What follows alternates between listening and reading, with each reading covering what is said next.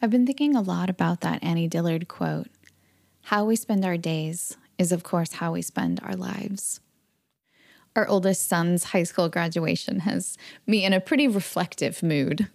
There's some looking back, thinking through the decisions that we've made as parents and the pivotal moments in his life up to this point that have defined him coming to this place and time in this way. If you listened to my podcast a couple weeks back, you heard that our son's path has been relatively non-traditional. A series of moments defined the outcome of him graduating school early, choosing to do some things and not other things. And it's been helpful to take stock and sort of ask the question, how did we get here? And of course, graduation is also a time of looking forward. What's coming next? What are the next decisions, the many, many decisions that will guide the trajectory of his life for years to come? No pressure, right? I think when I get overwhelmed by the bigness of the decisions and the power of the trajectory, those inflection points that make all the difference in the outcome, I do find some comfort in going back to Dillard's words. How we spend our days is, of course, how we spend our lives. That his life, that my life, is made up of many, many moments. And it's the sum of those moments over time that define us, that are the most important accounting of how we spent our go-round on this cycle on the planet.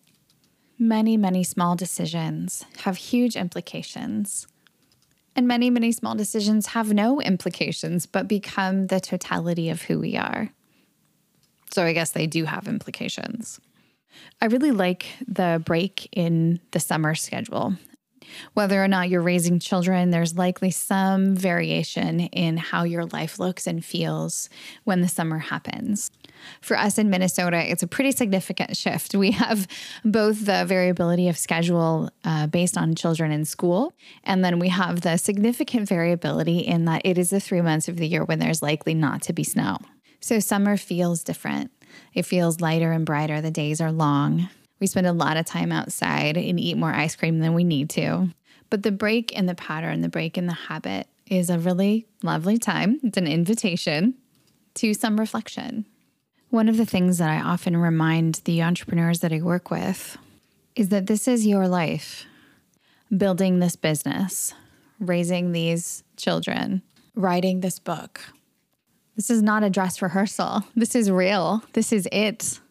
For some of the folks that I work with, there's a bit of a danger in getting so heads down on hopping from one detail in the business to the next, that it can be really difficult to pick your head up, to pay attention to the larger story of your life as it's unfolding. I highly recommend that we use these seasonal shifts, the coming of summer, the coming of fall, the beginning of winter, the first emergence of new leaves, to be this reminder, an external reminder that says, time to double check that we are spending our days in the way that we wish. In any given moment, your mind may be occupied by lots and lots of different challenges, or maybe a little bored. Maybe you're working on one particular little microcosm of your business right now. And all of that is well and good. That's the job. We got to do the details. But my invitation is to not forget the big picture. Create some kind of rhythm once a quarter, and that can be the fiscal quarter following the calendar year, or it can be the seasonal quarter, looking at the solstice or the change in seasons. Probably doesn't work if you live in Los Angeles. Adopt a rhythm of asking the big questions, honoring the passage of time, and making sure that the way that you are spending your moments right now are contributing in a substantive way to the totality of the story that you want to create with your life. Personally, I'm on the go a little bit this summer. I'll be in Toronto on June 15th, hosting a MicroConf local with John Warlow. So if you would like to come and meet some other founders who are in Toronto and the surrounding area, please come. We'll also have some great information and conversation around mental health over the course of your business. John, of course, is an expert on exits, and I look forward to diving in with him in an interview that we'll do on stage. Fast forwarding to August, in the beginning of August, I'm hosting a circus-oriented retreat that you don't have to be circusy to do, but it is a practice of integrating our bodies into mental health. So there'll be some playfulness. It is not limited to entrepreneurs, but because of the nature of who I know, I think the vast majority of people who have signed up so far are entrepreneurs. So you can come for just one day or make a weekend of it. Both options are available on my website. And these are some of the ways that I am choosing to spend the moments of my life, all part of a larger picture that is to be of service to an amazing, super interesting community, those who are running their own businesses. Thanks so much for listening.